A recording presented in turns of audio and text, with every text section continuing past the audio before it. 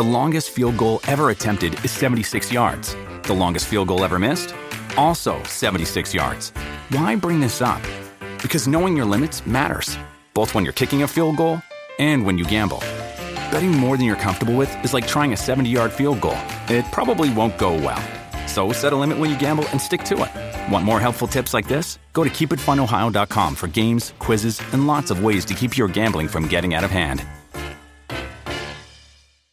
Welcome to Hail Varsity Radio, the voice of Husker Nation. Insight, opinion, expertise, with the biggest and best names talking Nebraska across the state. Join the show on Twitter at Hail Varsity and at Schmitz_radio. Call in at 402-466-ESPN or 1-800-825-5865. Here's Chris Schmitz. Welcome to it. Great to be with you on a Tuesday. It's Hail Varsity Radio, presented by the Nebraska Lottery. Chris Schmidt, Elijah Herbal back at it. We were off yesterday. Hope you enjoyed the College World Series. I know Elijah did. You went up to see Ole Miss. I didn't. I ended up missing out on seeing Ole Miss. I made it up to Omaha, but I did not make it to a game. Couldn't get in? No, just chose not to. We went up, my umpiring got done a little late on Saturday and went up there and would have made it in for like the third inning. Did you sneak out last night? No, I was watching my Avs last night, which was a disappointing. Should have went to baseball. Yeah, I should have gone to go see baseball. What a performance it was by the Rebs last night. Tim Elko hit a bomb. Gotta love the mustache. So Junior and his crew went up last night to the CWS. We finally made it back from Colorado, and long and short, I got pulled over, man. I got pulled over somewhere between Ogallala and Kearney. It was dark, and we're zooming along 84, 85-ish, and you're in the passing lane, and then I should say you're in the right-hand lane, and then you move left to pass. Well, Mr. Old State Trooper was sitting there going about 64 miles per hour, and I'm coming up behind him. I'm like, oh, how's this going to go? So I'm like behind him. I'm kind of tailgating him, and then I go around, and then that's when he hits me and pulls me over. And Junior's in the backseat going, oh, you're so screwed. He's got a mustache. So State Patrolman Roberts took mercy on me on Father's Day, thankfully, and just gave me a stern talking to about reaction time and darkness and just how fast I was going. Well, I tell you what, I was out on I-80 for driving out to baseball this weekend, and I could not believe how many speed traps I saw. I mean, yeah. I spent a total of like an hour and a half each, or hour and a half both ways, like combined, 45 minutes each way on the interstate. And that day I saw 3 speed traps, which that's not very long on the interstate. It's a small stretch of road, and I went there and back, and 3 speed traps, 2 going out and 1 coming back, each in the different lanes. And I was just, they probably are trying to get that College World Series traffic, trying to get their money. Well, I think if you're headed west, those people headed back home from the College World Series this weekend. Because where did you up? Waverly or Seward? I was out in York. York. Okay, strike 3. Out in York. Well, think about it, dude. I mean, the truck traffic from Lincoln to York is, you're just locked in. Oh, it's brutal. And then you finally get around the 18-wheelers, and you just put the hammer down, and oops, here's 12 over and a 7, in the 75 mile per hour zone. So well, that's what I thought was funny was whenever I went past the speed traps, every single time I was like 10 under the speed limit because I was like surrounded by big rigs. I said, "Joke's on you, coppers." Well, the thing too is, had we purchased gummies, we didn't. They would have been my wives. It would have been the scene from Dumb and Dumber where the salt hits sea bass. And Lloyd's character's pointing at Harry and then turning around, pointing the finger, Those are hers, officer. I knew nothing about them. I don't know. She bought him for our German Shepherd. That's I think, her story. Let me know where to bail her out. Enjoy. So, no, we got back. Congrats to Remax Southwest. You're 4-0. You are top of the Rockies champs. Enjoyed a really good ball game Saturday. Rockies, Padres. Thought about going to the Avs. It was a 7-0 touchdown shutout by your Avs, Elijah. But it was incredible. Good time. Great experience, lots of fun. Numbers to dial up, 466-3776, 466-3776, 800-825-5865. Dan tweets in a picture of Super Trooper, as a gift from the Super Troopers flick. One, I believe. I haven't seen two. But it's Joke's on You, haha, with the mustached, one of the many mustached patrolmen. Numbers to get in, email the show, Chris@HailVarsity.com, and find and follow us on Twitter @Schmidt_radio or at Herbal Essence. College World Series in full swing, couple of elimination games going on. You have nightcap tonight at 6. Notre Dame is trailing Arkansas. At last check, 5-0. We have Gronk news. We have Deshaun Watson news. We have Ndamukong Suh news. Where's he going to end up? And we'll spend some time with Mitch Sherman. Really good state of the program on the Gophers. With Mitch, get his take on some CWS and some Nebraska topics. Also, we'll dive in with Rick Kaczynski in Hour 2, a Tuesday with Kaz. Special guest in Hour 2 as well. Last off, all conference offensive lineman for Nebraska, and that is Spencer Long. All right. Spencer, the pride of Elkhorn, will join us, and longtime NFL guy, great player for Nebraska, part of Team Jack, that golf tournament coming up July 9th at Wilderness Ridge. So we'll talk a little Team Jack with Spencer Long. We'll talk a little offensive line with Spencer as well, coming up in Hour 2. So this tweet was pretty good, and I want to ask the question, couple of questions with it. A, you had College Football News tweet out 15 teams that aren't scary. Will Compton tweeted this out. And number one with a bullet is Nebraska. Nebraska is the least scary team. Well, the team that used to be scary that isn't scary anymore. Let me rephrase that. So Nebraska's 1, Texas 2, Florida State 3, West Virginia. I mean, quite frankly, since the Rich Rod era, I guess Holgerson was all right, but you get my point. West Virginia was just kind of so-so.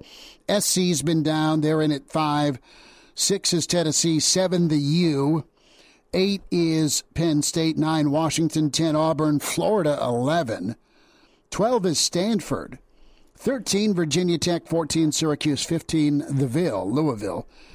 So here's my take. I think Stanford belongs in at number 1 of past conference champs, of past top 5 or top 10 teams. They are number 1 to me because they've just been down. It's not that they won't beat you up or hurt you. They're good on the lines of scrimmage, but they just aren't as good, and they just don't win games anymore. They just don't bludgeon you. They were legendary at winning at Oregon or winning in Palo Alto against Oregon. They were the one team that could slow Oregon down and hold Oregon to about 20, and they'd win 24-21 or 17-14 or do something crazy like that. They're good for a win. They'd out-physical USC. They've been really pretty good against SC more times than not. But Stanford's just been kind of a mess. They've been 4-8, 5-7, and I never really feared Stanford because of the crowd size. But as far as lines of scrimmage, they were always really, really good. They just haven't been as great as they once were. So if we're just reconfiguring these rankings, I mean, Nebraska has been down for so long that I don't, maybe from a name brand standpoint, them in Texas and Miami and Florida State and Penn State and Tennessee and Auburn and SC, yeah, those are your 5 or 6 blue bloods that aren't scary anymore, and that's just an opinion. I think as far as waking up the giant, I think SC is about to get good again. I think Penn State's just a quarterback away because they're good on the lines of scrimmage. I think Miami finally has the right coach with the right mentality. Tennessee will just be patient, whoever they get in there. Tennessee can recruit, and they're in a great recruiting area. I think Florida could be really good again. Maybe they got the right hire this time.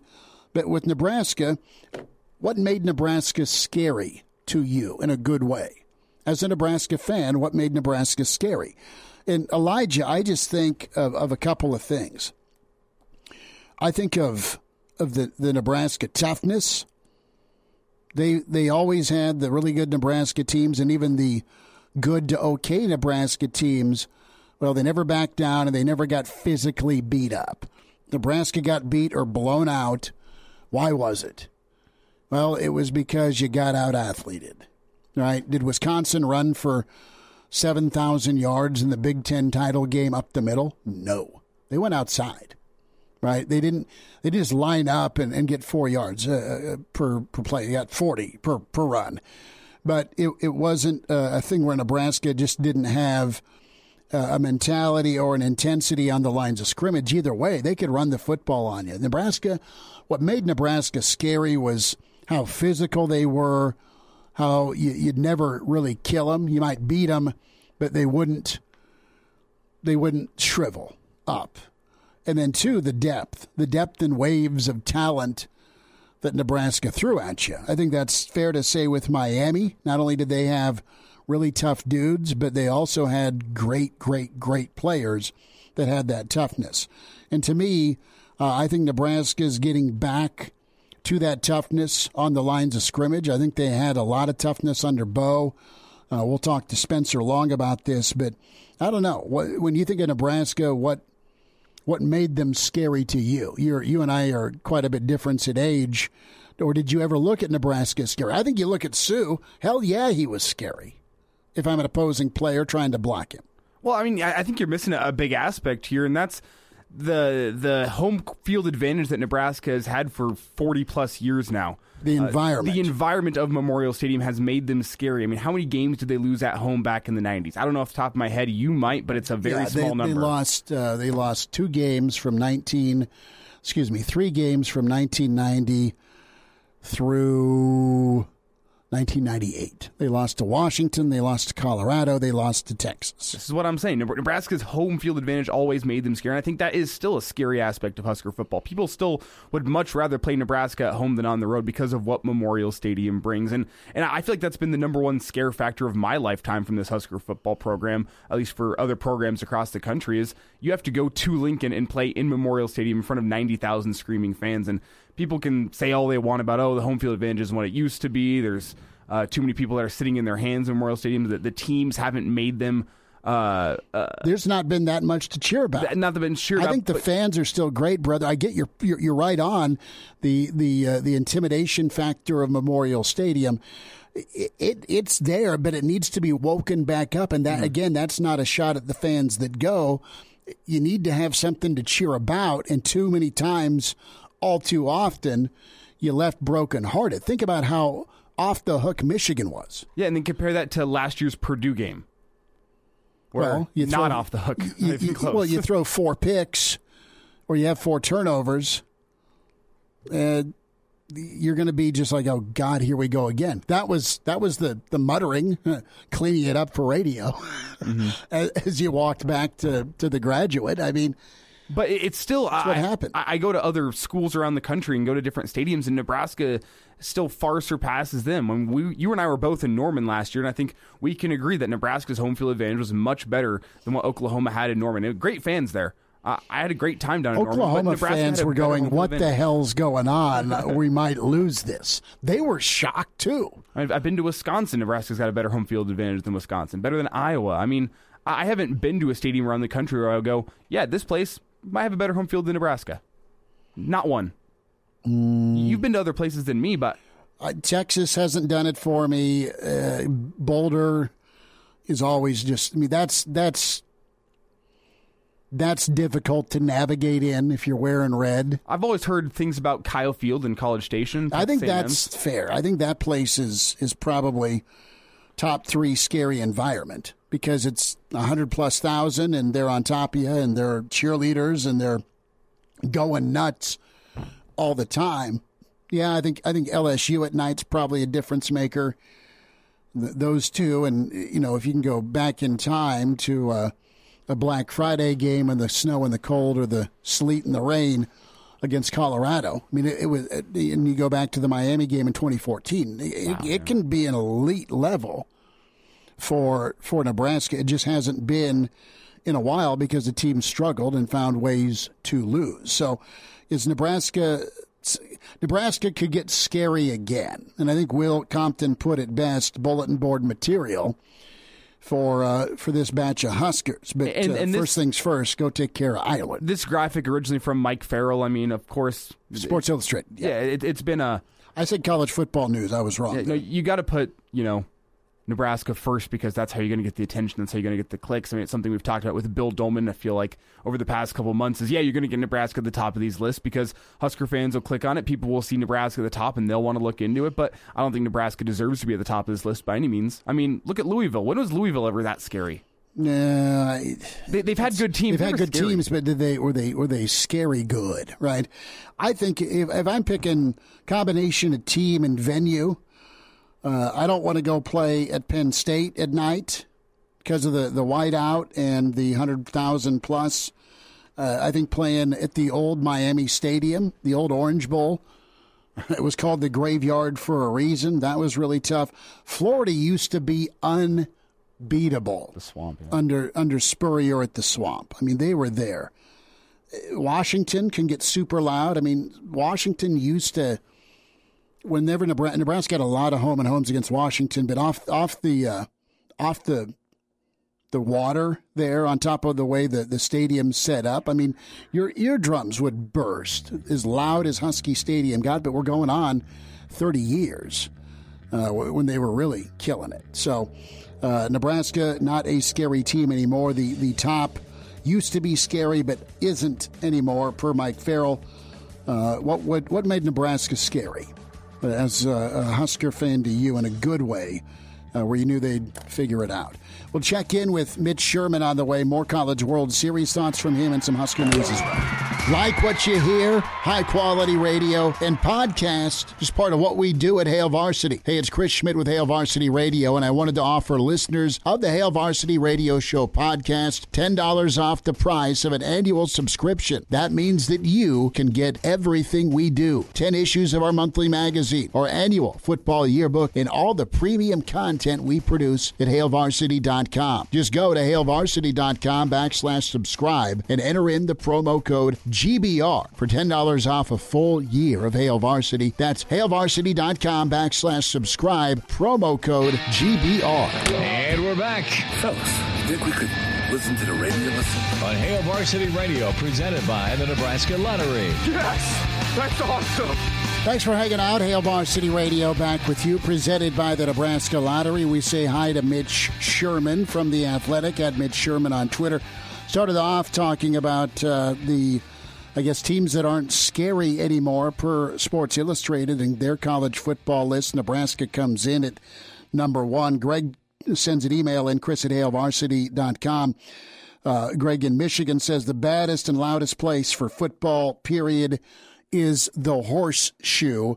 Mitch, before we dive into some CWS and your excellent work on Minnesota football, what's the craziest environment you've covered, road environment, to see Nebraska visit? For a Nebraska visit, immediately Texas A&M comes to mind. Okay. But I think a lot of it has to do with the type of game that I saw at Texas A&M. It was the game would have been 06. I think we're talking about like Maurice Purify catching a fade in the back of the end zone from Zach Taylor. Yeah. If I'm not mistaken. Yep. Yeah. And so that was down to the wire, crazy game, and it was super intimidating environment. The press box swaying. But Wisconsin can be like that. Iowa can be like that, especially if you're there at night, which Nebraska never is. So that doesn't really count. That's not really an answer to your question about to see Nebraska play. But I've been lots of places where Nebraska wasn't playing, like LSU and Florida State. That can be super intimidating. So, but for a Nebraska road game that I've been at, I would say either Wisconsin or Texas A&M. Very fair. Never been to A&M, but I've just heard incredible things about that atmosphere, and you're right that finish was something else to clinch the West. the North. I'm getting my divisions confused. There is no such thing. When do we have a Big 12 West? I think maybe there was, but I can't. My divisionology is You're good. Going over sensory overload here. You're good. Mitch, we also had Brennan chime in on Twitter and say Lane Stadium, Virginia Tech with Inner Sandman. Did you make that trip out in 2007? Mm-hmm. Sure did, yeah. Absolutely. That place was rocking. And that was another one of those games where it went down to the wire. And that was Virginia Tech just pulling it out at the end with some craziness. So that place was absolutely rocking from Inner Sandman at the beginning all the way up to the last play. I would say that's a good submission. I don't know that I would put it ahead of necessarily of the two that I mentioned. But it's in the conversation. Okay, so we're going to end the quick Nebraska thought about scary or not scary anymore. What was it that made Nebraska scary, in your opinion, for so many other teams for so many years? The players? Is that a suitable answer? I mean, Ndamukong Suh and Jason Peter, they were scary guys. Still are in some ways. I was talking. This is like a little bit on a windy path, but I was talking to Greg Sankey, the SEC commissioner, up here at the College World Series the other day, and we were talking about SEC baseball and what makes it so great. How you got these great programs and these great fan bases. And I asked him if he thought the fan bases were great because the programs had such history and winning ways, or if the programs got their energy off the fans because there was a passion for baseball in the SEC. And he just kind of said, well, it's a symbiotic relationship. Mm-hmm. You don't have one without the other. And that's the way I think it is with Memorial Stadium and great Nebraska football teams and the environment.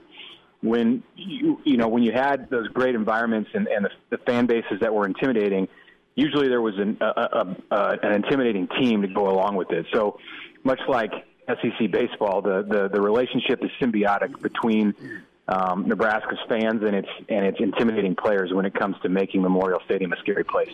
Mitch, let's go to the CWS and thoughts on Ole Miss right now. And I know Auburn stayed alive, and right now, I don't have the score up right now, but Notre Dame was in trouble. But so far, so good for the CWS. Full seats, lots of happy fans, and the SEC's been flexing for sure.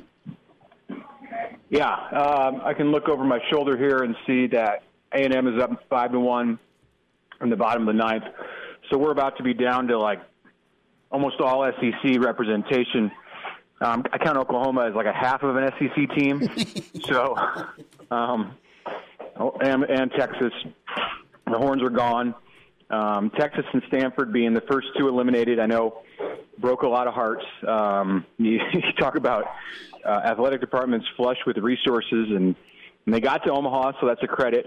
But the first out, and it speaks to the strength of this field.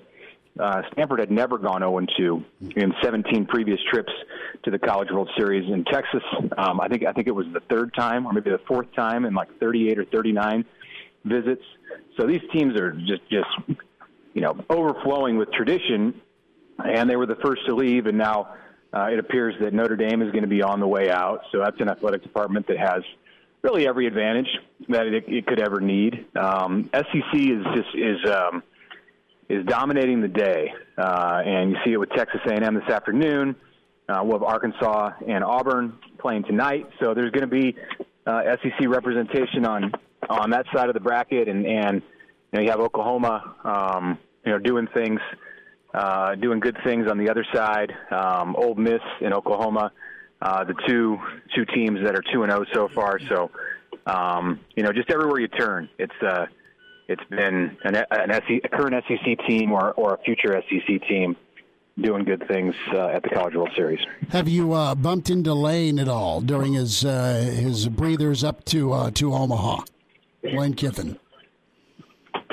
No, he's not graced us with his presence in the press box. Saw him on the big screen. He was interviewed So made an appearance on the scoreboard. I would think that if Ole Miss wins tomorrow and then they move on into the championship series, that maybe he'll leave and come back because the Rebels will have a couple days off.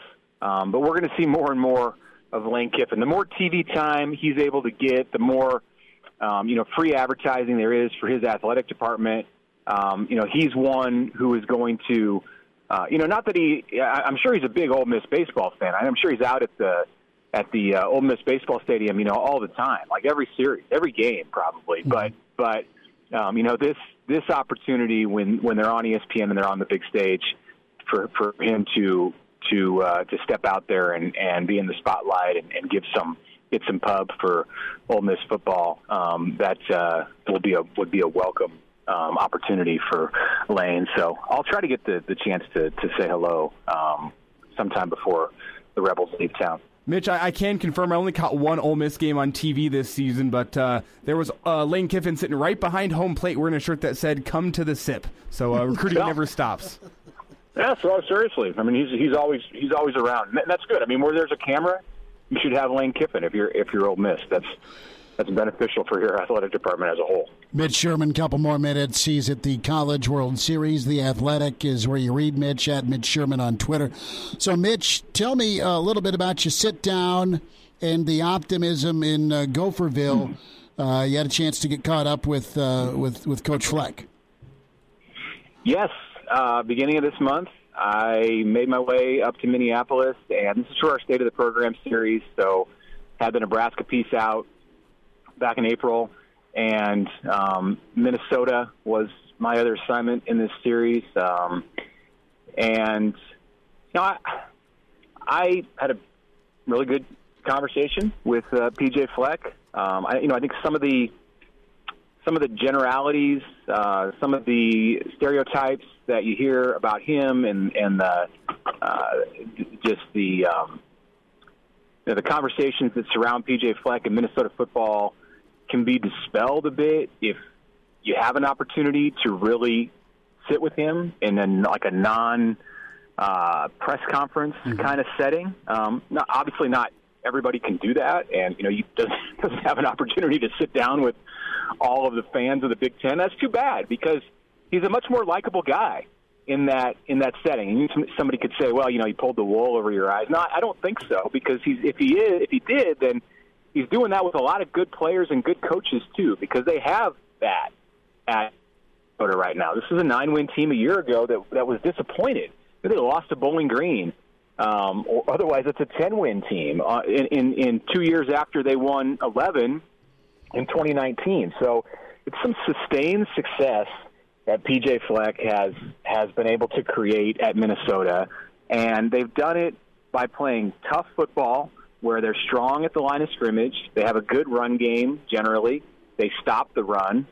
These are things that if you just kind of put the blindfold on the program and didn't say what the program that you were naming, and you just listed the characteristics, there's fans all over the country, especially in the Big Ten, who would love to have that as the calling cards for their programs, including, I think, a lot of fans in Nebraska. And if you pulled off the sheet and said, "Oh, look, it's Minnesota and PJ Fleck," we don't want that guy. Well, I mean, okay, I understand. Like, there's a distaste for him in some circles in college football, but the results speak for themselves. And Minnesota is going to play strong defense. You know that. That's going to happen again this year with Joe Rossi back as a defensive coordinator.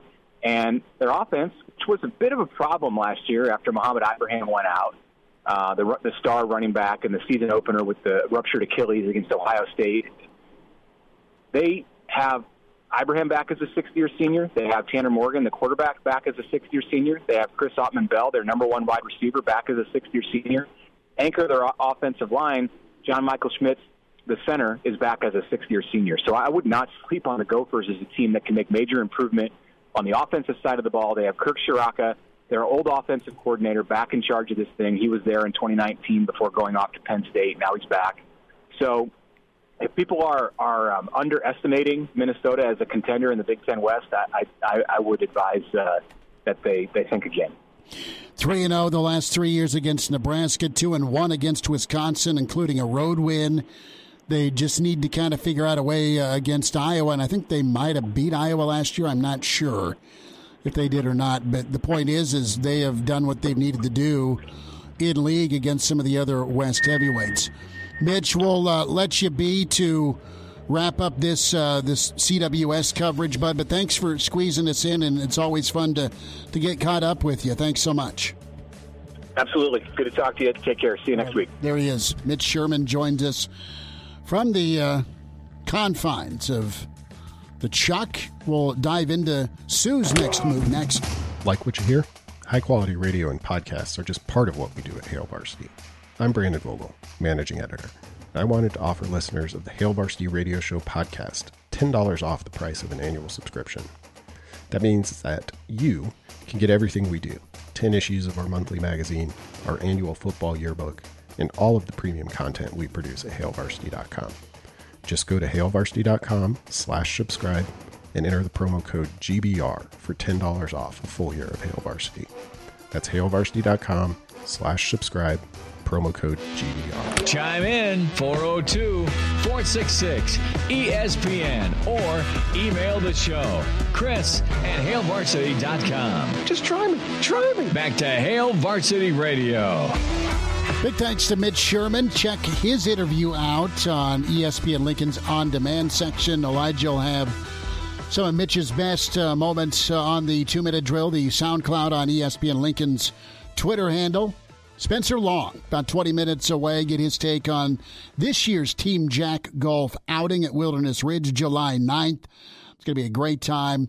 And just some O-line thoughts from Spencer moving forward. And Rick Kaczynski also with this next hour, Tuesday, with Kaz. Numbers to get in, 466-377-6800, 825-5865. Pretty cool to hear Mitch's take on some of those crazy environments that turned into great games.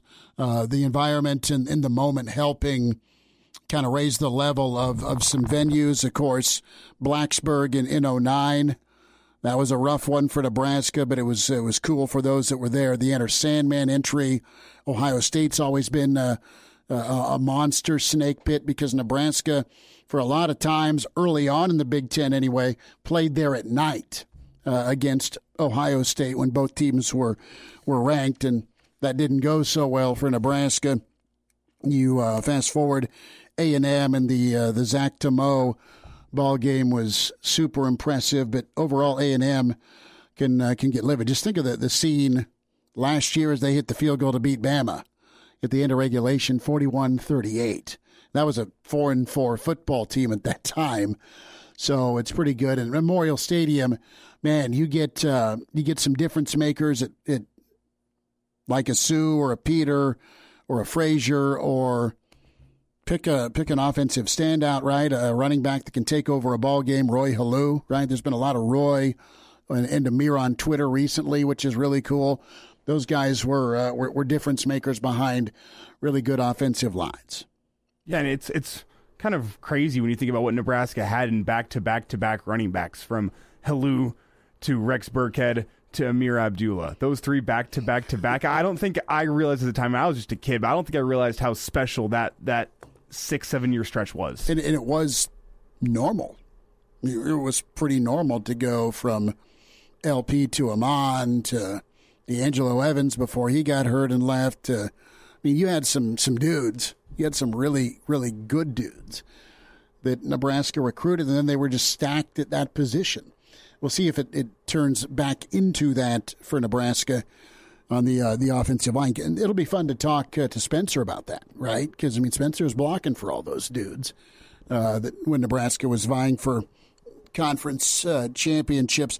NFL thoughts. So to run it down, you've got Deshaun Watson settling with 20 of the 24 plaintiffs. Mm-hmm. That's moving in the right direction. I still think the NFL smacks him for being a goon, and I think he's going to miss a year. I don't have any inside information, but he's not going to play for a while. That's my obvious take on that situation.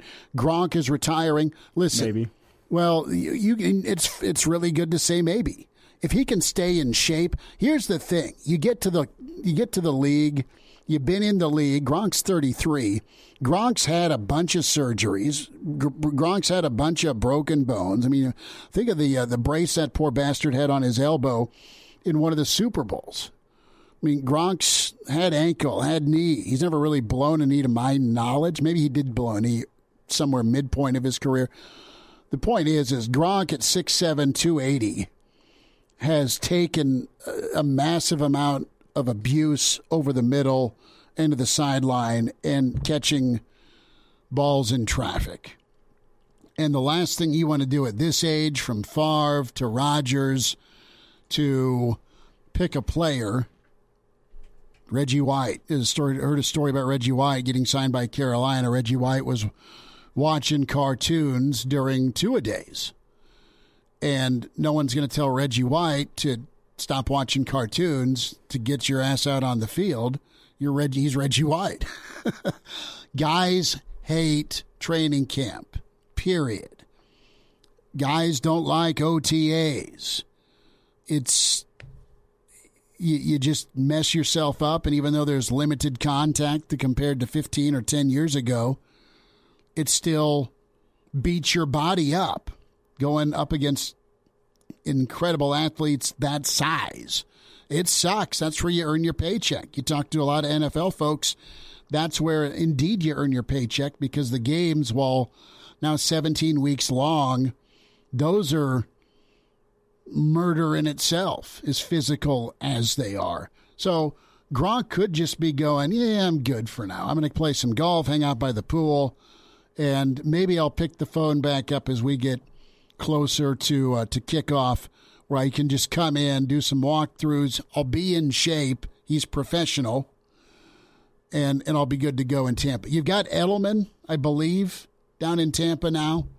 So if Tom can get Edelman and Gronk, he's in a good spot. Well, his agent, Gronk's agent, Drew Rosenhaus, did say, in the event that Tom were to call at some point during this season, the insinuation there is it's after training camp. If he were to call some point this season, he thinks it'd be likely that Gronk would answer the phone and see what Tom has to say. So my takeaway here is this is Gronk saying, unless there's a great scenario coming, I'm done. But there is a good scenario. If Tampa's 4-0 to start the season, and Tom Brady gives me a call and says, hey, I could use a red zone threat, he's going to get off his couch and go play for the Bucs. Why wouldn't you want to go chase another ring? And just let me go do my thing without having to put in all the blood, sweat, tears, and collisions. It seems to me like, if Tampa is going to be chasing another ring this year, I'll go chase a ring with them, but I don't want to go to training camp. I don't want to play for a team that's not in contention for a ring. We'll wait this one out. Yeah. Ndamukong Suh wants another Super Bowl. Ndamukong Suh has missed, one game in his entire career, and that was two due to suspensions. Okay. He wasn't hurt. It was him getting a little angry and stomping on somebody like they were a lit Marlboro. So Suh's been on ESPN the last couple of days, and it sounds like there's been some mutual interest.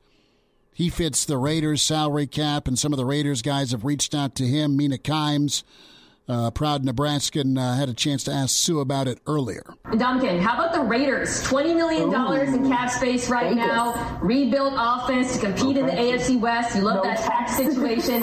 An interior defensive line, to me, jumps out as a real need on this team because, of course, you got Max Crosby and Chandler Jones on the outside. What do you think? I like it, to be honest with you. Chandler Jones and Max Crosby, I was exchanging messages with him the other day. It's an interesting opportunity for sure. We'll see where it kind of ends up, but it could be that NFC West is the AFC West is very, very tough, which would be fun. You get out of that, you're almost destined to get to the Super Bowl. So there you go. He still wants to play. I think he's kind of putting his toe in the water, A, to see if he likes the broadcasting thing, but 2, let's get the word out that I want to play ball. Who's interested? Maybe Minnesota takes a look at him as well. So our old boy Shafe tweet that out. I'd love to see him go to Denver. Denver does a 4-3 or a 3-4? 3-4. 3-4. Well, he's played in both. He's typically been a 4-3 guy, but he did the 3-4. Well, and Denver also has a new coaching staff in here, so who knows what they'll end up doing. He did a 3-4 with the Rams. So we'll see. But if Sue ends up chasing that group of quarterbacks around, that'd be pretty fun to see. He still has some ball left. And now, back to Hail Varsity Radio. One final time this hour, Spencer Long, former Husker All-American and longtime NFLer, part of Team Jack, going to be with us in about 10 minutes. Rick Kaczynski, Tuesday with Kaz on the way. Chris Schmidt, Elijah Herbal. Find and follow us on Twitter at Schmidt_radio, at Herbal Essence for Elijah Herbal. We've centered around the Tom Fornelli tweet about teams that aren't scary anymore. Used to be scary. That's what it was. Nebraska comes in as the number one team that used to be scary. That kind of led us into some crazy environments, tough places to play. And we've got a pretty good consensus. The Horseshoe, Blacksburg, A&M, right there. Kansas City was nuts, and it was a college-neutral site venue, but it was Nebraska, Oklahoma State.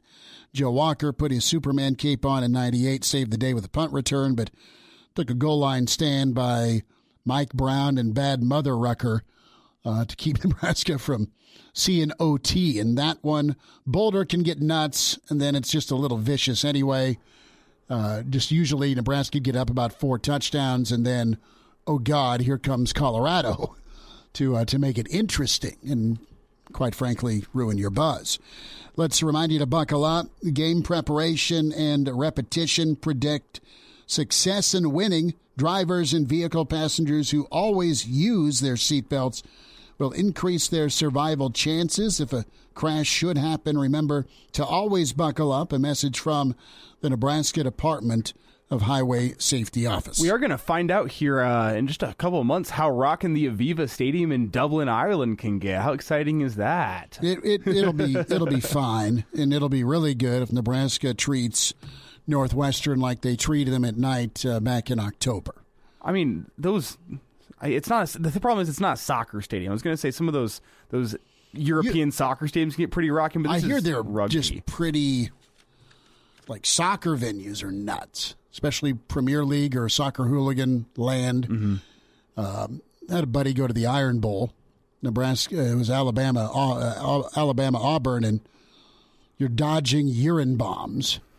No mustard bottles. No, it was golf balls. No, I mean, it wasn't a spitter that someone was chucking at lane that he's catching like he's first baseman. This is plastic sacks full of pee. Well, that's pretty common, especially down in like Southern American, Central American soccer. We've seen urine bombs. We've seen some of that in the USA Mexico games where people are throwing bottles in the field with substances that sure look a lot more like urine than beer, but unconfirmed. And that's a common soccer thing. So that's not like it's an Iron Bowl specialty. No, it's not, but they may have perfected it. They may have perfected it. Well, you damn war eagle, why didn't you dodge this? Splat. Ugh.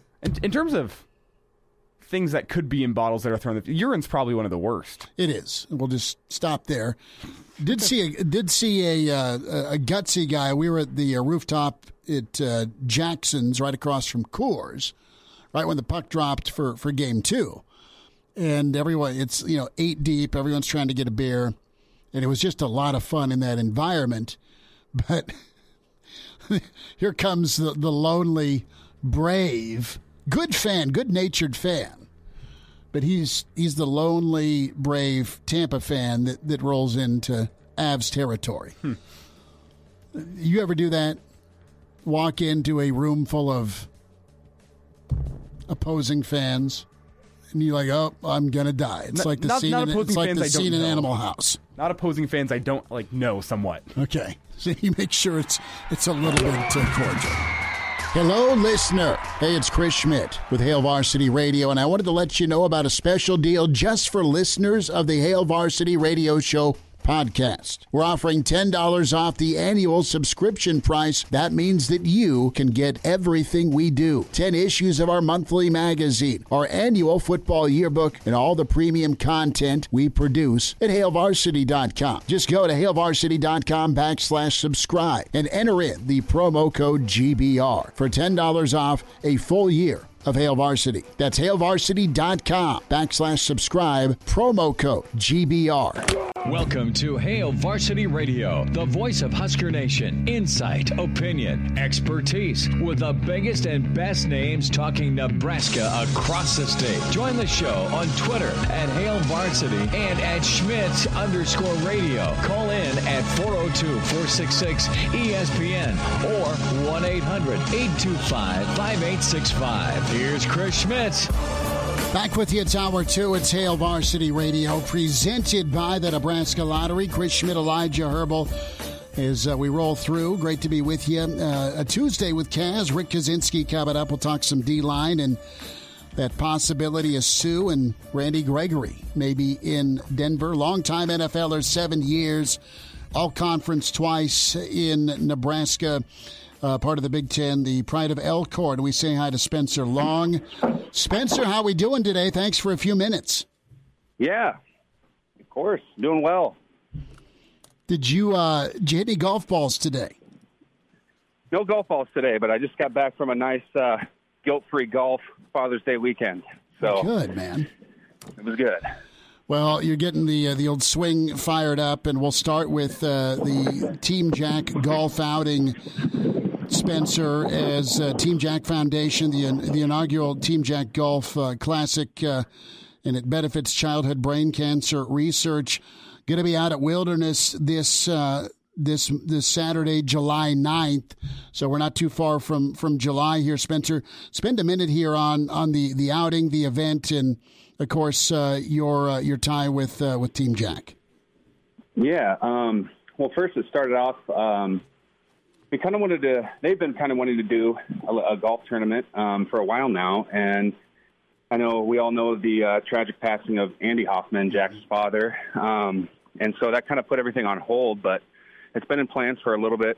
Try to get a golf event going because there's a lot of people involved in the organization that enjoy that. And so we just got to talking this spring, and it's like, well, we got to start somewhere. So let's see if we can get something off the ground this year. And really trying to make this a yearly, really special event. And it's going to be really fun. It's a single Saturday with Shamble teams, and it'll be a lot of fun. There's a lot of former Huskers going to be there. Some good opportunities for corporate sponsorships and single sponsorships. So I do these all the time, and the format's great. The setup's great. Over there at Wilderness Ridge, they're going to take care of us. So it should be a really good day. We love our folks over at Wilderness. We talk every Wednesday with Mike Schuhart and Shuey, and it's just an incredible venue. First for the tournament, but the research dollars that are raised are so important. And you have childhood brain cancer is the leading cause. Cancer cause of death in children in the U.S., less than 4% of the National Cancer Institute's research investment spent on childhood cancer. That means even less is spent on childhood brain cancer. So Husker Nation, the Husker alumni, going to get together and raise some money and have some fun doing it. When it comes to golf, can log on teamjackgolf.org. We have a phone number for you as well. We'll tell you about in a little bit. You can dial up. But Spencer, to go back to your involvement, and you've been a part of Team Jack and the gala, and also just you've spent a lot of your time and energy to help with Team Jack, which is incredible. But spend a minute on just the impact Jack and the Hoffman family had with you and some of your teammates.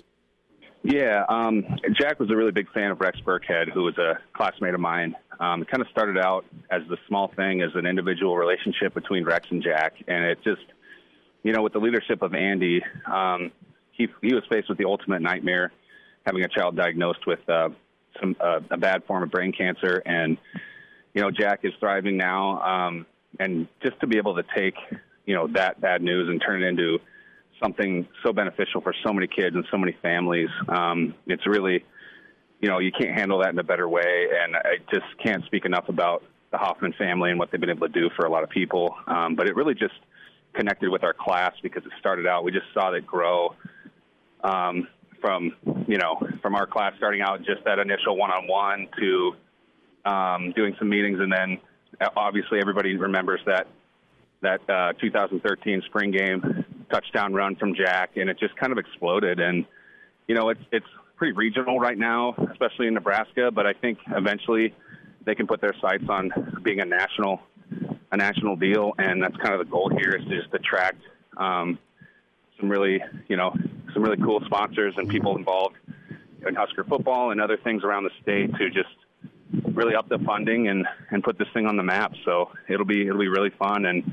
I think this thing is going to grow from year to year, and we just need some teams and some sponsors to help us get the ball rolling, and it should turn into something really amazing for these families and these kids. And there's really no better excuse to play golf. So there's another bonus there. Spencer Long is with us, Hail Varsity Radio, longtime NFLer and Husker, two-time all-conference selection, part of Team Jack, the golf outing, the inaugural Team Jack golf outing. Get registered. Get some buddies together. Get out July 9th to Wilderness Ridge, teamjackgolf.org. Can also contact the foundation if you want to help sponsor or want to help donate. Please do so at 402-925-2120. Those are the numbers and the website to get involved with. Spencer, I want to get your thought here on Nebraska football for 2022 and, what it takes to have an offensive line. I want to go there for a moment and just get some of your thoughts, some of the traits your lines had paired with the running game.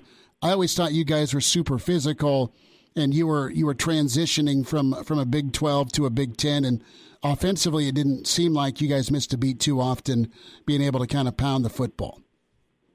Yeah, it really just started out with like that underlying philosophy of just being hard-nosed and, starting up front. I mean, I think we heard that every day, starts up front.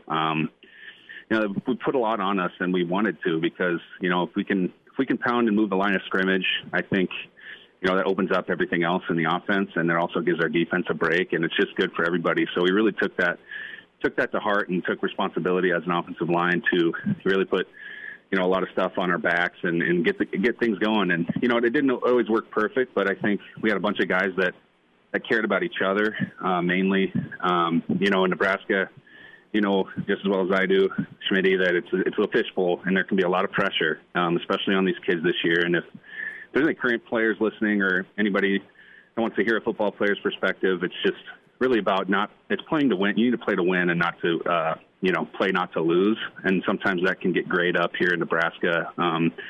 Guys understand what it means to the state and these people and these fans. And if you put too much pressure on yourself, you actually, play as well. You need to play free, play loose, and play tough and physical and have fun out there. And then along with that comes, you have a great experience and really get to soak in these memories that you never have more fun playing the sport than here at Nebraska, and especially as an offensive lineman in a Big Ten school.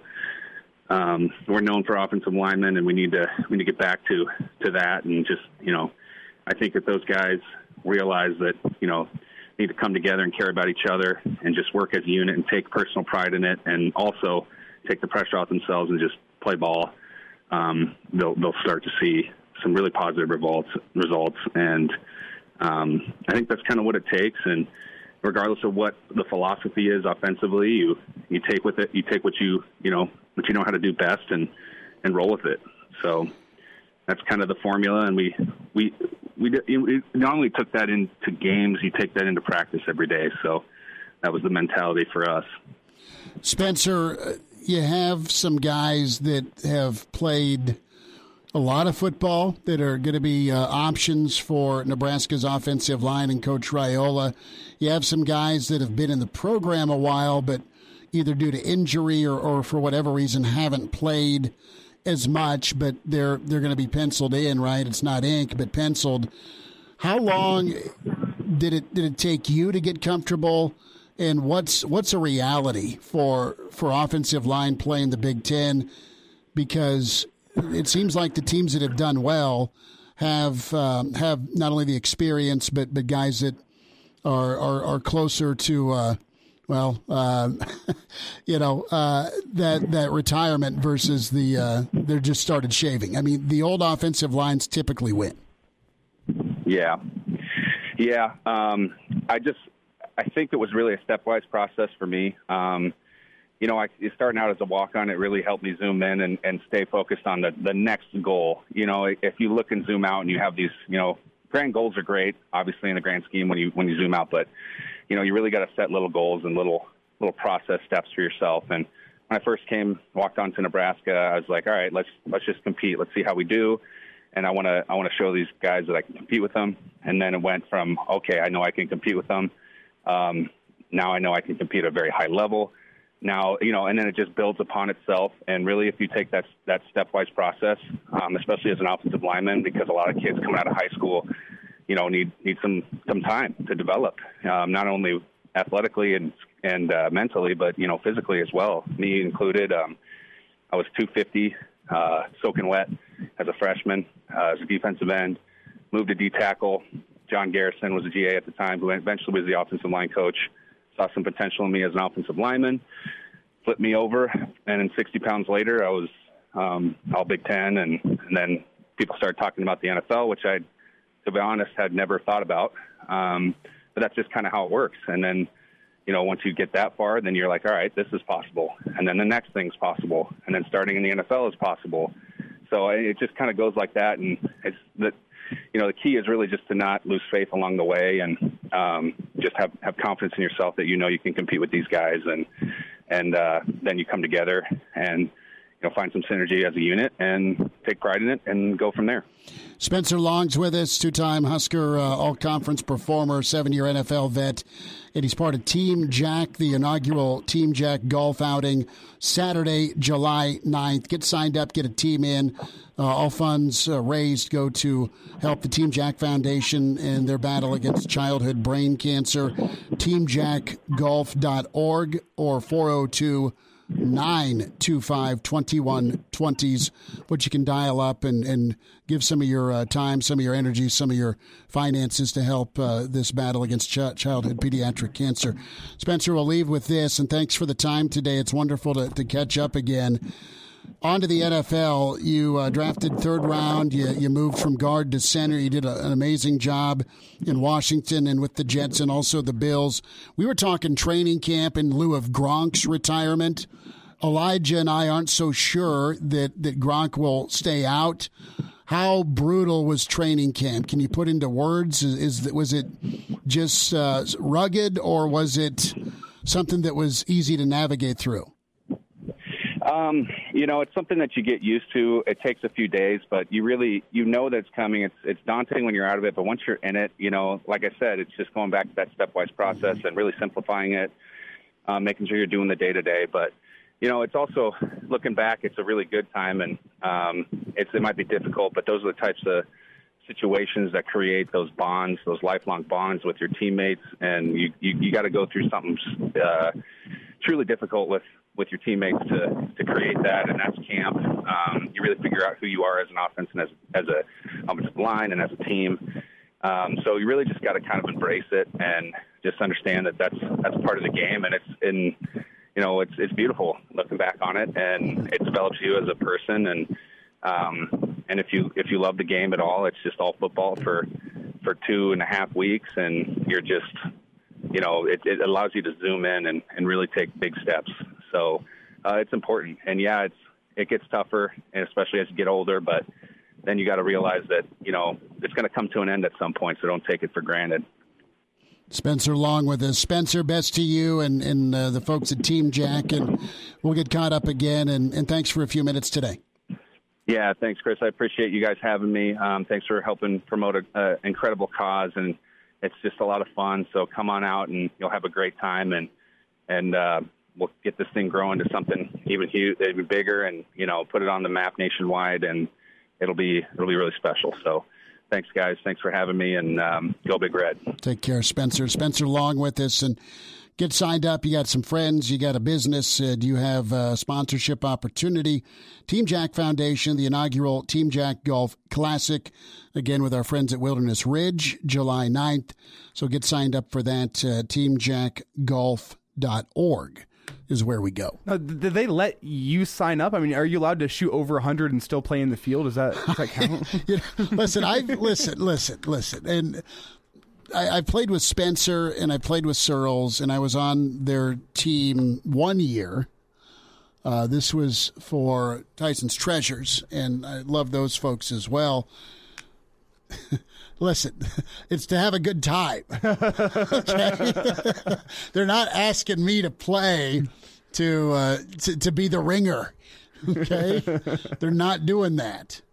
But no, this is great. And then, out at Shoey's, oh, dude, it's going to be great at Wilderness. I think we're going to do a Saturday show out there. And you're going to do a Saturday show. Yes, I'll be out there doing the Saturday show. I got to check Junior's baseball schedule just to see if he's. I think he's playing. I don't know what time, but if it's a later game, I want to do this. I want to get a team together and go do it. Well, see, I'd love to see just a show. We'll live stream it from the course, and we'll do the show, and we can see if you get in 18 holes in the 2 hours of the show. You leave the headset on at all times, and you're doing a live show while you play an 18. We could do that. It'd be through. We could set up a camera and StreamYard it. But we would. I would break a lot of FCC laws when I golf. Not quite bending the stick like we saw at the U.S. Open, but I get a little mouthy. Coach Kaz up next on Hail Varsity. Pardon the interruption, but I'd like to save you some money. I'm Brandon Vogel, managing editor of Hail Varsity, and I wanted to offer listeners of this podcast $10 off the price of an annual subscription. That means that you can get everything we produce, 10 issues of our monthly magazine, our annual football yearbook, and all the premium content we produce at hailvarsity.com. Just go to hailvarsity.com/subscribe and enter the promo code GBR for $10 off a full year of Hail Varsity. That's hailvarsity.com/subscribe, promo code GBR. He's in his 30s, but sounds like he was born with a stogie in one hand and a brew in the other. Now, say my name. It's Schmitty on Hail Varsity Radio. I got the body of a taut, preteen Swedish boy. Back into it, Hour 2. It's Hail Varsity, presented by the Nebraska Lottery. Time for a Tuesday with Kaz. Kaz, a lot of baseball for us in the Rocky Mountain country. How was your weekend? Good to spend time. Yeah, I'm trying to think. Not much. I can't remember. Oh, had somebody stole a truck where I worked, so had an hour-long police chase. Had that going on. We got about 100 trucks in our fleet, and one got away from us. So that was my Saturday morning. But better than getting a call on a player from jail. So yeah. Other than that, man, not much. Still getting the yard together from the pool. If I had to do that again, I wouldn't do it. So. So did you ride shotgun on the hot pursuit or not? No, bro. No, absolutely not. No, that wouldn't have ended well. I'm an Old Testament guy, Schmitty. So I'm not.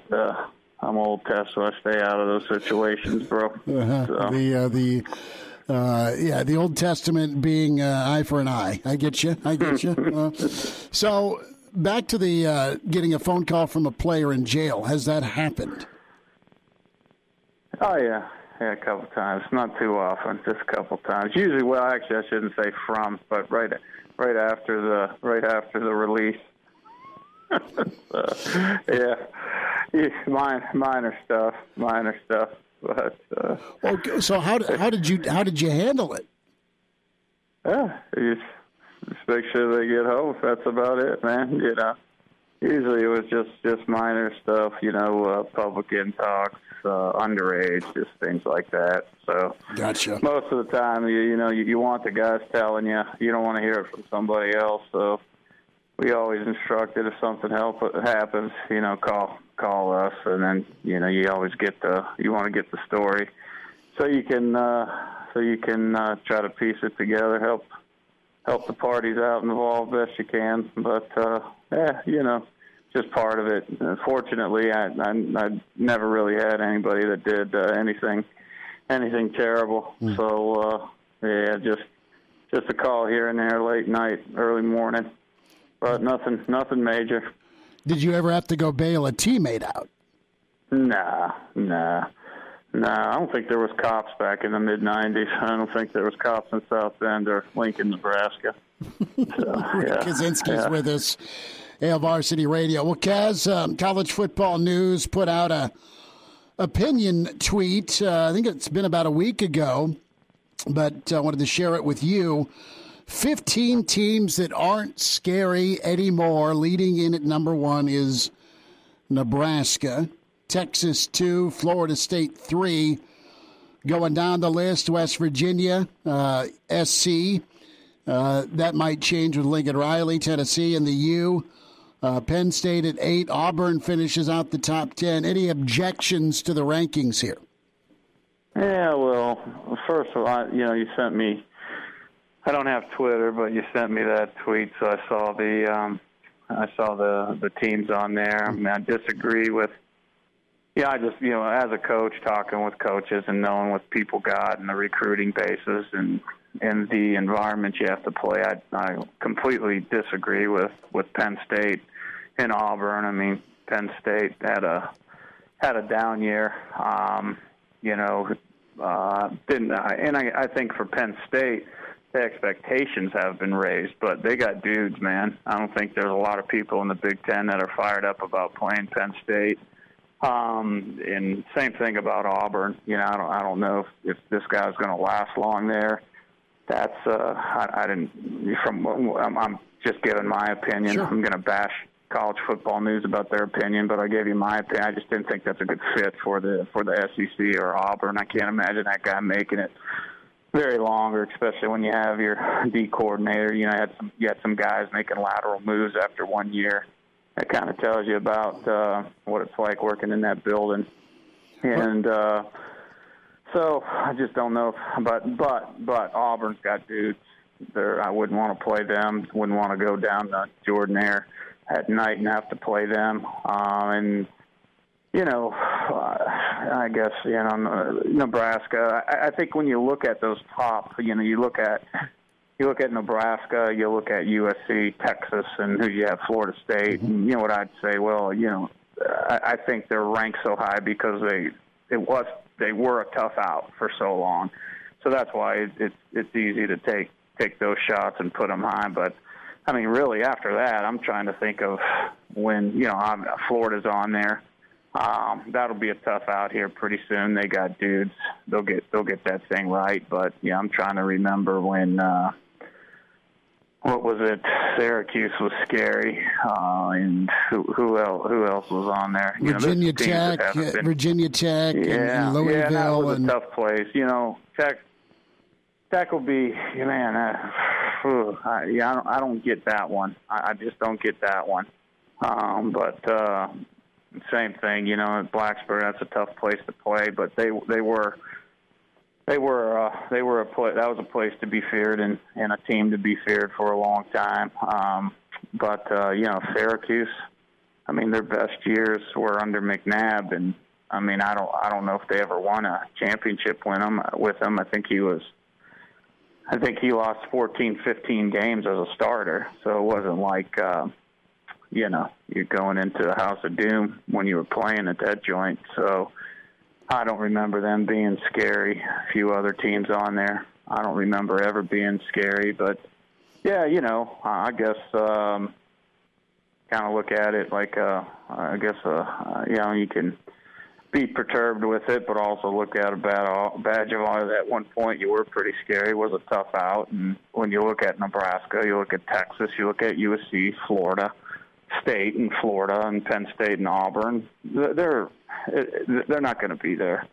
They're not going to be there for forever. I think people put those teams on those lists to rile people up. They know it's going to get attention. If you put West Virginia on there, if you put Syracuse on there, nobody's even talking about it. Nobody cares about it. So how do you get clicks or whatever? How do you get people to view it? You put on teams there that people follow. You put on teams that matter. You put on teams that used to be good, or got a chance to be good. I mean, otherwise nobody cares.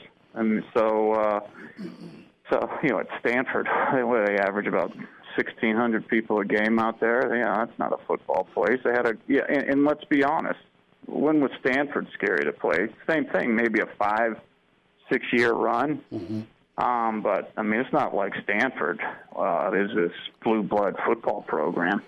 No, a lot of years since Harbaugh and Andrew Luck were killing it. Yeah. I got to ask you, they had a couple good years with Shaw there. Smoked Iowa in that Rose Bowl. I mean, they had some. They were physical. I mean, they had some good teams. But fear.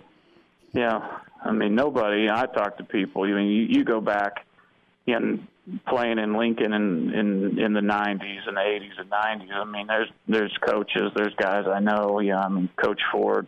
I know coaches that coached back against Nebraska in the 80s, and I mean, they were. Nebraska was a tough out. People didn't like playing Nebraska, man.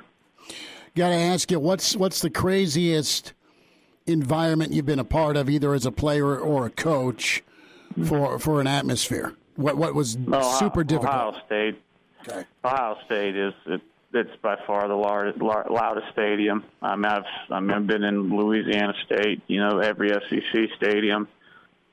Texas will put you to sleep, so that's a tough one to play at. But as far as like crowd and environment and on top of you, Ohio State that place was brutal. As a player and coach, you can't communicate. And I'm playing center. I can't hear the quarterback, man. And it's just they're on top of you. It's loud from the time you get there, and it's loud from the time you get out. It's an intimidating place. It's always packed, and any time you go play at a place like that, it is intimidating, man. You think about the history, about the guys that played on the field, and then you look across and see what the dudes they're playing with. It's a lots to overcome before you even take the field. But yeah, I mean that's a tough place. There's a lot of tough places to play. I think a lot of it has to do with if you're playing for something. If there's both teams are pretty good. And I think that has a lot to go into it. And I know, like for me as a player, Boston College was one of the tougher places. I think it held at the time about 45,000 people. It's a giant square or giant rectangle and aluminum bleachers, and they're Jesuits. You can't trust those Jesuit cats. I'm just kidding. But, they hate Notre Dame. And, you're playing for something. Catholic school versus Catholic school. So, the place is packed. And, that was always, man, that was a really, really tough place to play at Notre Dame. I think if you ask Syracuse or somebody else or North Carolina State, they'll tell you something different. But, a lot of places that I never thought Michigan was a tough place to play. I didn't think Texas was a tough place to play. Really Ohio State. There's Michigan State. Iowa's a really loud joint. But Nebraska, that environment for the Miami game in 2014. That's probably the top environment that I was ever in, with the crowd, at night. Student section was rocking. That place was it was on fire that night. So, right up there, man. More with Kaz, a Tuesday with Kaz. Hail Varsity continues, presented by the Nebraska Lottery.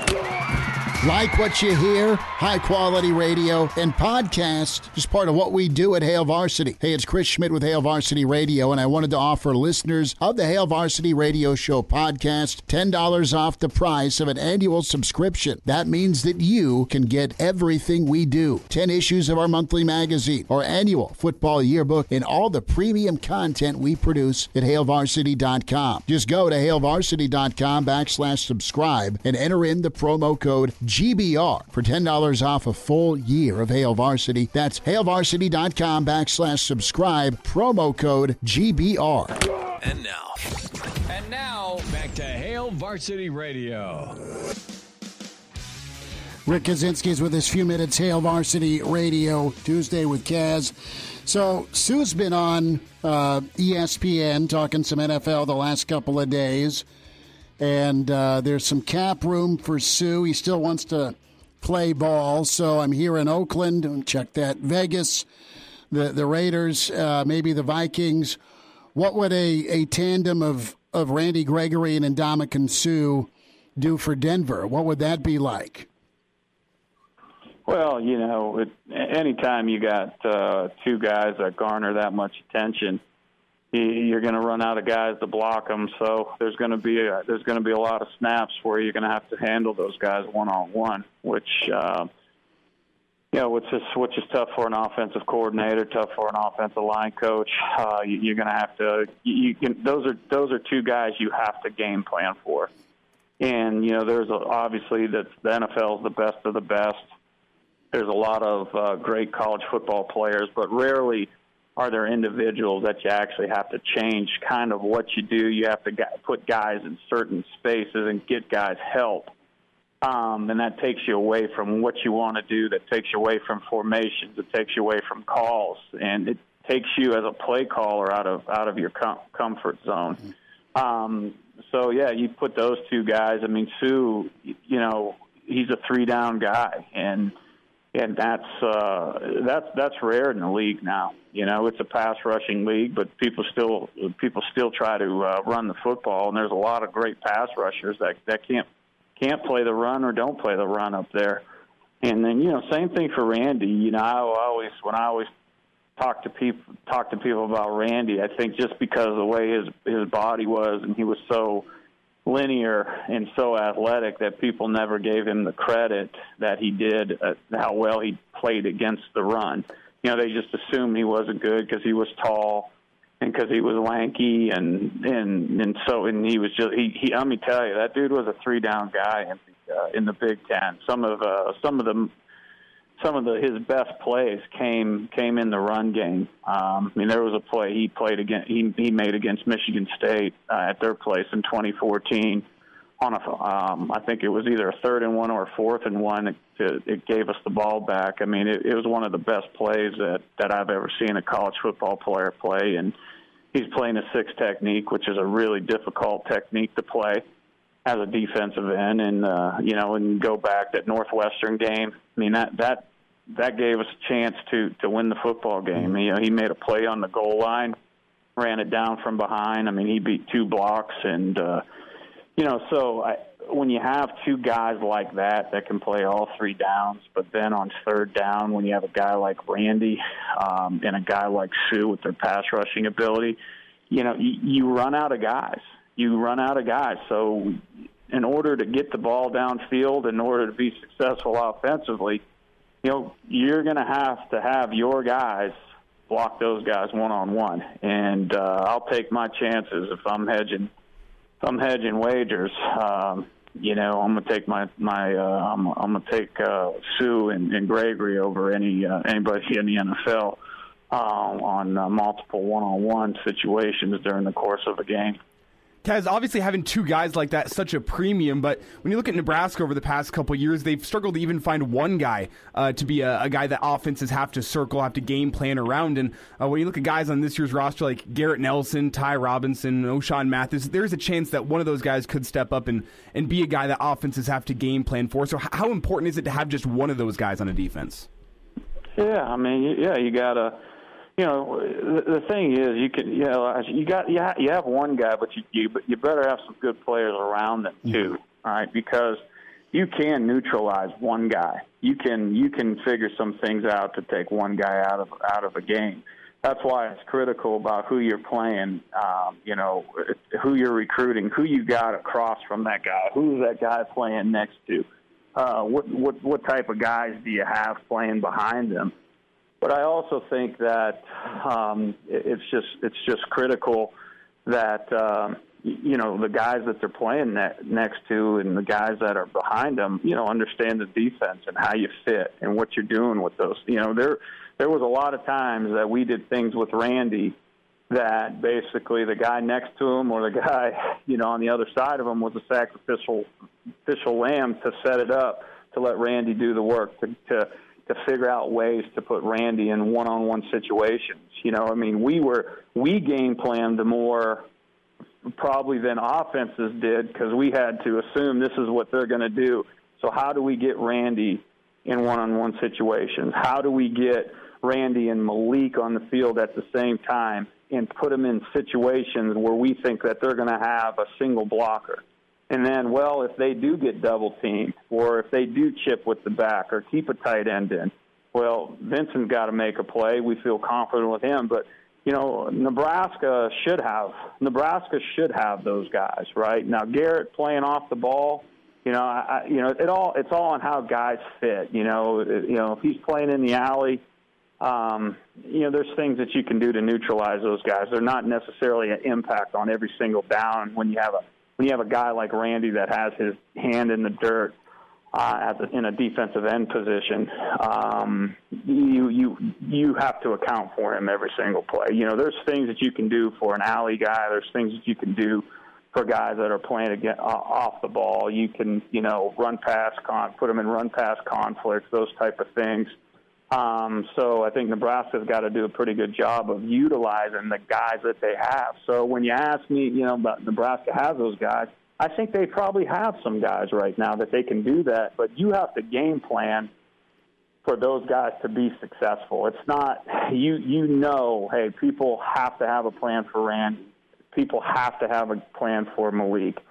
Okay, so you have to game plan. You have to get those guys in position to use the tools that they have to be successful. So I think as a defensive staff, as a defensive coordinator, as a position coach, man, I can go back and think about the hours that we put in trying to get those one-on-ones, trying to put our best players on their worst offensive linemen. And that's why it's critical for every single D lineman to know, what the backers are doing, knowing what the support is, knowing what the coverage is, knowing what the guy is doing on both sides of them. So then when they move in those situations, you can move guys around. You can put them in positions where, we lined up against Minnesota. We put Randy as a 3 technique standing up over a guard because the dude stunk, So, and Randy made a bunch of plays. But in order to do that, we had to change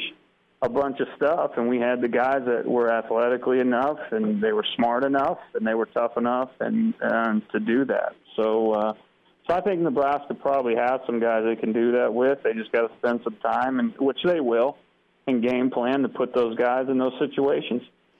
Rick Kaczynski is with us, Hail Varsity Radio, a Tuesday with Kaz.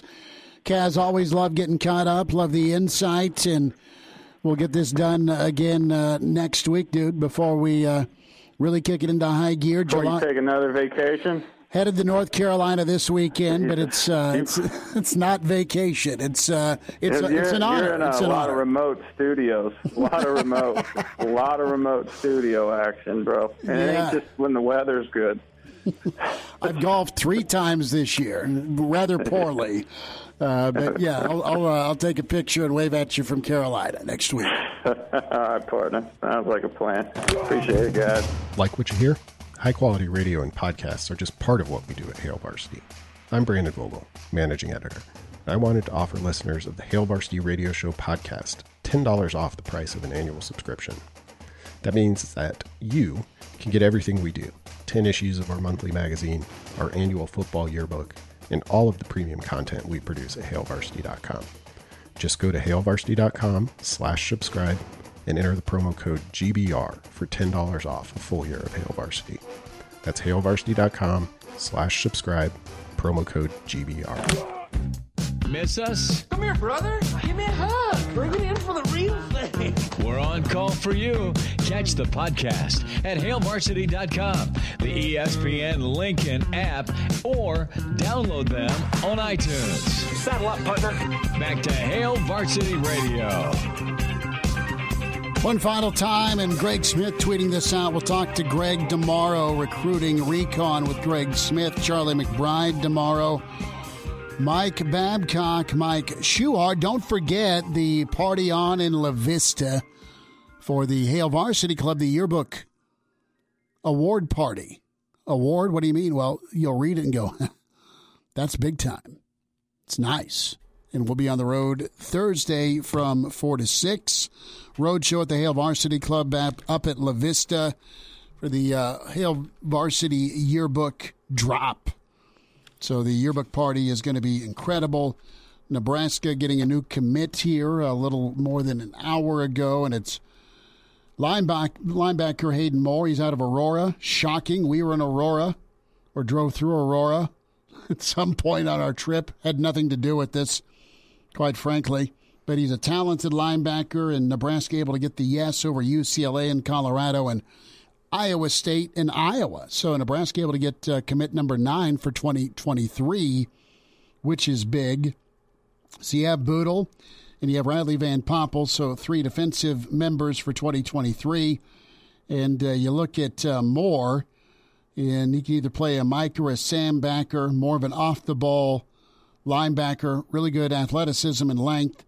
And you like those type of guys, Elijah, that can run a ball carrier down or get in off the edge. Through 112 games last year, 111 tackles, 11 sacks. Check that. 111 tackles, 11 TFLs, and 5 sacks. So 16 total TFLs.